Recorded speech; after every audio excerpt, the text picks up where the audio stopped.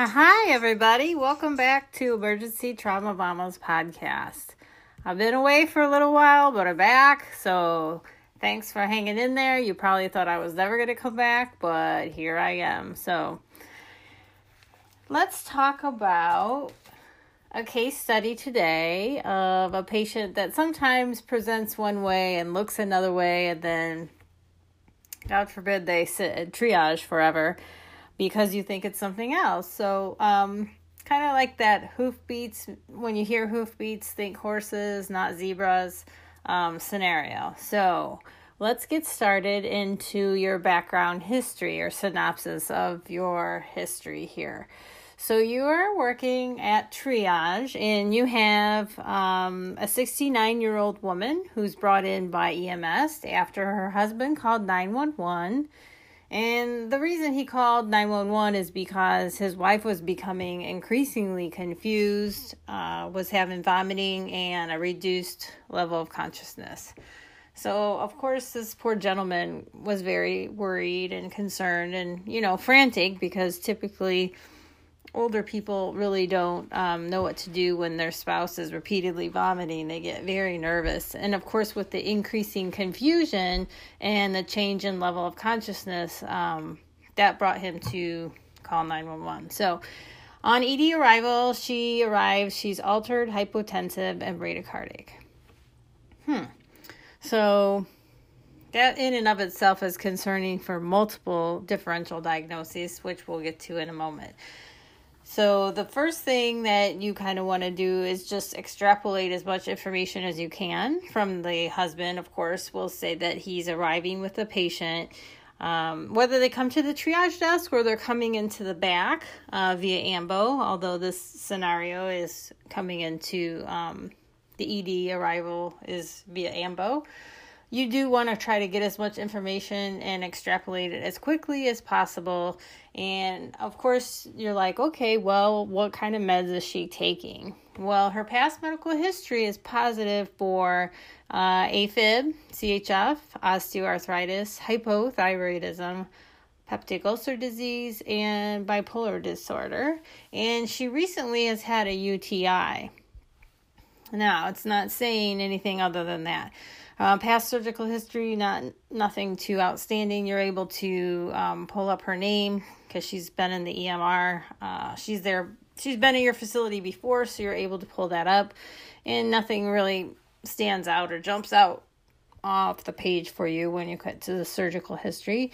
Medications, she's on DIG, spironolactone, COX-2 inhibitor, Protonix, amitriptyline, and DILT, nitro patch, Lasix, levothyroxine, Wellbutrin, and looks like, lo and behold, she's on Macrobid for her UTI. Okay, so those are some interesting drugs. They all have pretty severe side effects if taken incorrectly or overdosing or getting into trouble. For instance, we know that when we think about a drug from a pharmacological standpoint, I always think about absorption, distribution, metabolism, and excretion. Because ADME is just what I think about with every drug, every patient, every time. So not only is she a geriatric patient, she's 69 years old, but she's also gone through an infectious disease process, or she still currently is in the middle of it. We're not sure because we don't have a CBC staring at us in the face. So there's multiple things that could be going on with this patient. Not only is she on some heavy duty drugs, but we don't even have the whole story of what happened. So we don't know if she had trauma, if she fell. The biggest thing that kind of jumps out, though, to you should be, hey, she's on DIG, hey, she's on DILT, because of the chief complaint, altered, hypotensive, and bradycardic. So when you know those few things, you start thinking along the lines of cardiac. What could it be? Neuro. Did she fall? Did she hit her head? I don't see any thinners on the list. However, we know that just based on a geriatric trauma patients, that their meninges get very thin as they get older in the brain. In addition to that, your brain does atrophy. Unfortunately, as you get older, the gray matter does shrink, and then you have what I call the pinball effect, where it's kind of like putting a pinball in a Tupperware bowl and you shake it around, and there's just so much more room within the cranial vault for things to move. When you have just a wee bit of trauma, it doesn't take too much. So you've got an old brain, and you don't even have to have a patient who's on thinner. So multiple differential diagnosis, right? And you didn't even get past the past medical history, the chief complaint, or the medications.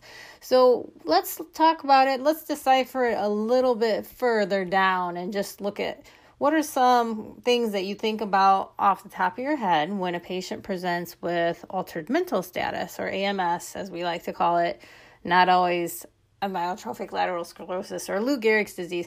AMS, of course, in the ED trauma world is altered mental status. So what are some things that you think about? Well, of course, tox screen, drugs. Just because she's 69 doesn't mean it can not be drug related.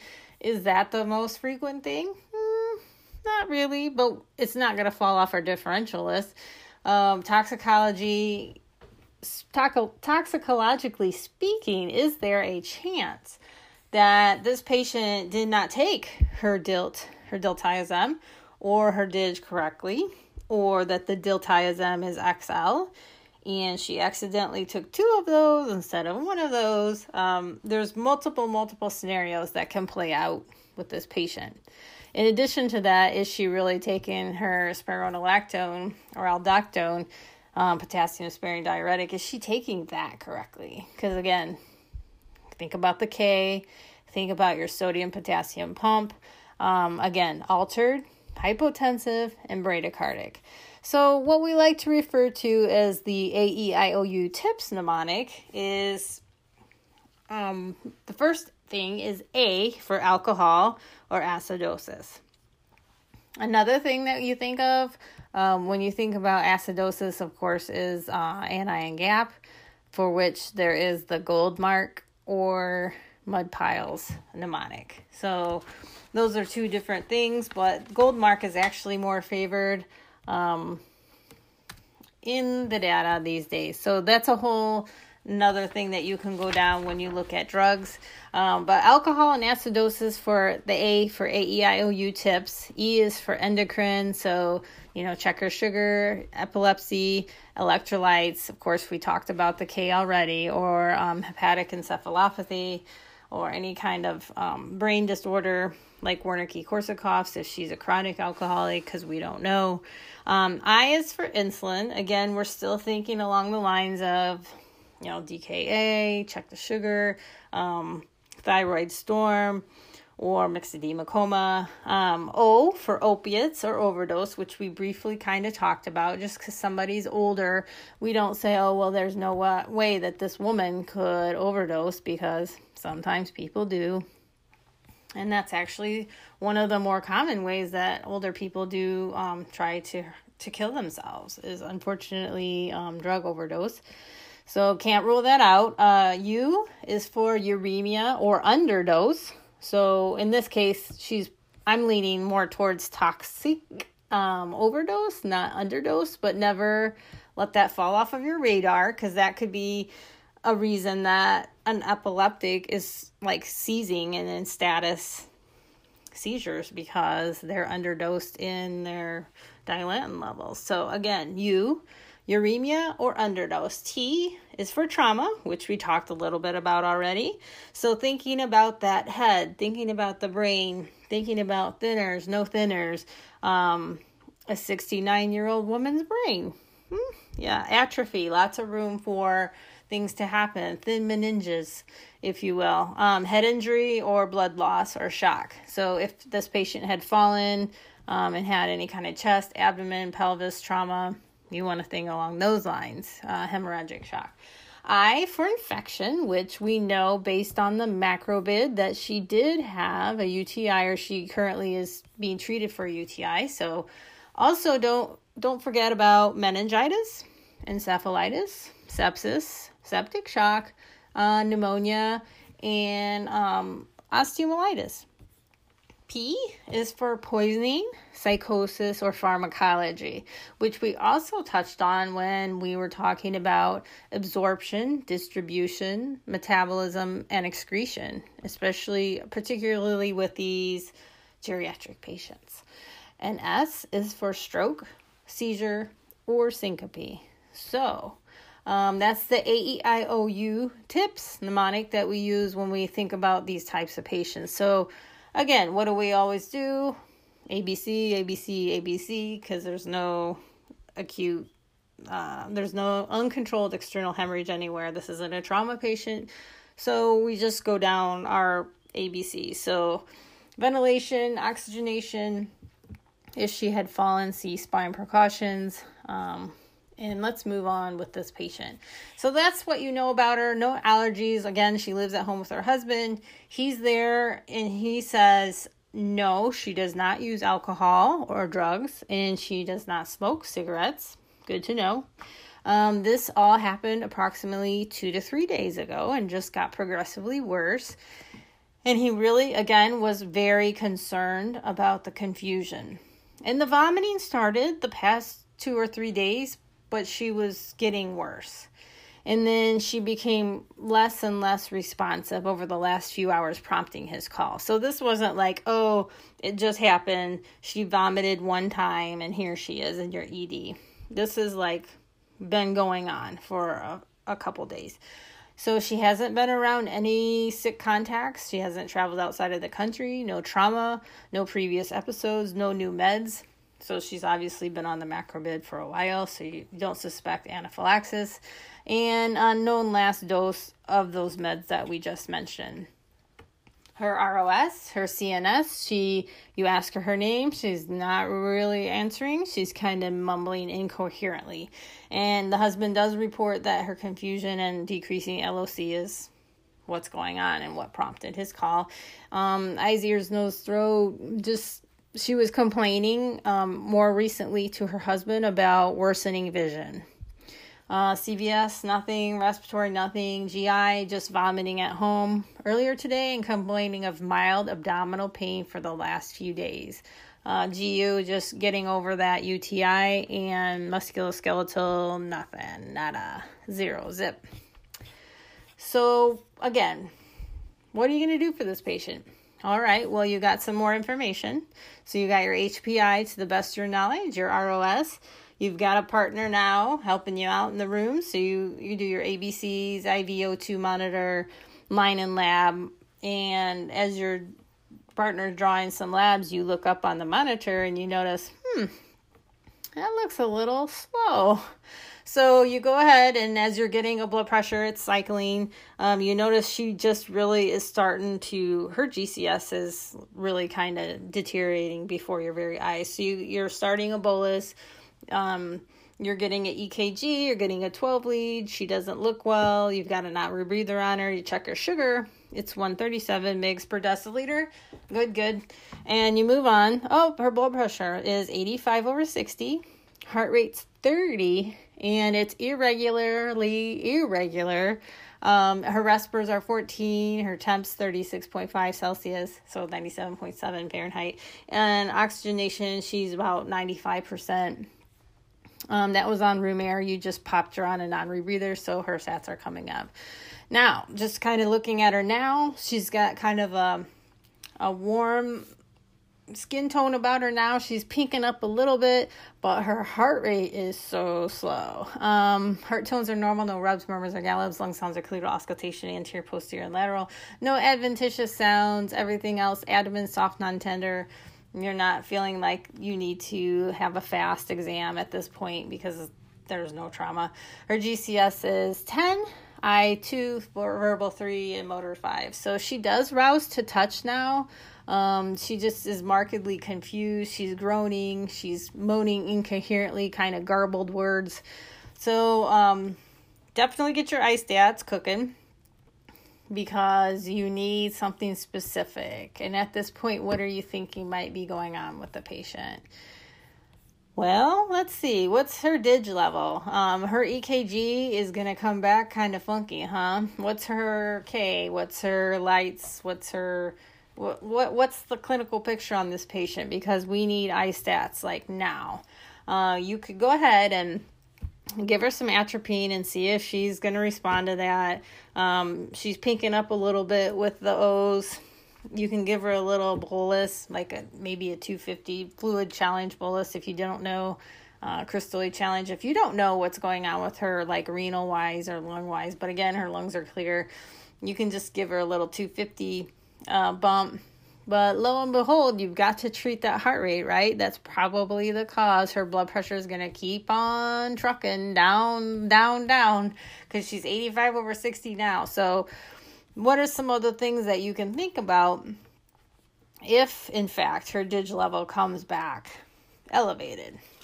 Well, we have that good old-fashioned drug called Digibine. So you go ahead and you call the lab and you call poison control, and you know your coworkers out helping you make those phone calls because you're staying at this patient's bedside. Obviously, she's very ill. So again, let's look at what some of her iStat labs will come back as. Let's say that her dig level comes back at 10 or so. Is that a problem? Maybe. So her Tylenol level or ASA, salicylates, ETOH, all negative. So toxicologically speaking, that's good. Her calcium is 9.7, mag is 1.6, phosphorus 2.8, and her dig is 10 nanograms per milliliter, so that's a problem, right? Huge problem. She's dig toxic. Her urine looks good, so she's not like going down the UTI septic route, although with that heart rate being so low, we kind of ruled that out, and she was afebrile as well. CBC looks good. No, nothing there. Venous blood gas, so you get your VBG, your pH is 7.31, your PCO2 is 47, your PO2 is 36, your bicarb is 21, and your lactate is 4.5. So, yeah, so you've got AFib, super slow ventricular response, and if you do not treat that, what do you think that this patient will probably end up doing? Going into VTAC, right? Because with a toxic dig patient like that, you cannot let them continue to go down that path. So then you get your iStats, and your sodium's 134, your K is 6.9, chloride 105, bicarb 21, glucose 117. That's just serum. You got a finger stick earlier. BON 32 and creatinine 2.1.